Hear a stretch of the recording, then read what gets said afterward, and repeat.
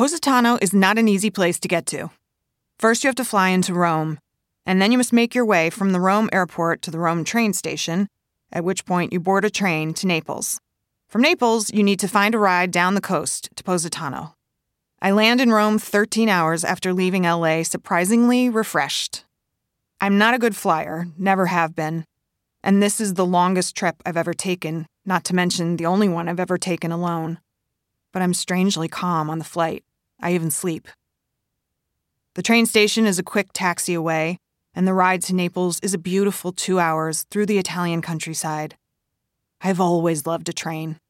When Eric and I lived in New York, we'd sometimes take the train to Boston to see his family.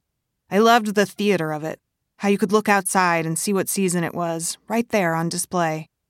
Leaves in red and burnt orange in the fall, snow on the ground in December, ushering in the holidays like a red Sharpie on a printed calendar. The Italian countryside is just like you'd imagine it. Green hills, small homes, the tan of farms mixed with the bright aqua blue of the sky.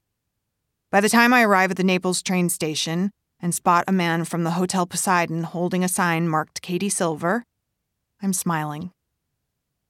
I am not in Erewhon, picking out the week's groceries, wanting to call her and say they have a 2-for-1 on olive oil and does she want some. I am not at the bottom of Fryman Canyon, staring out at the trail, waiting for her to join me on our weekend hike.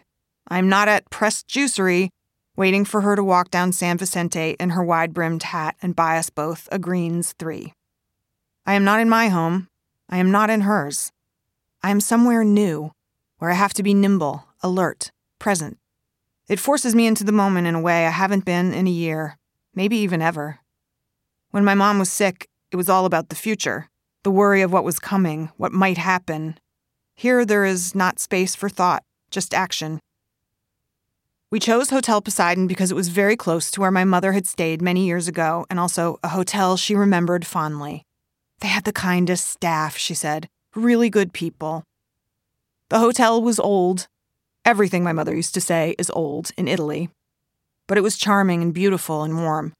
It had so much character and life, my mother said, and the terrace was to die for. Somehow, constantly bathed in sunlight.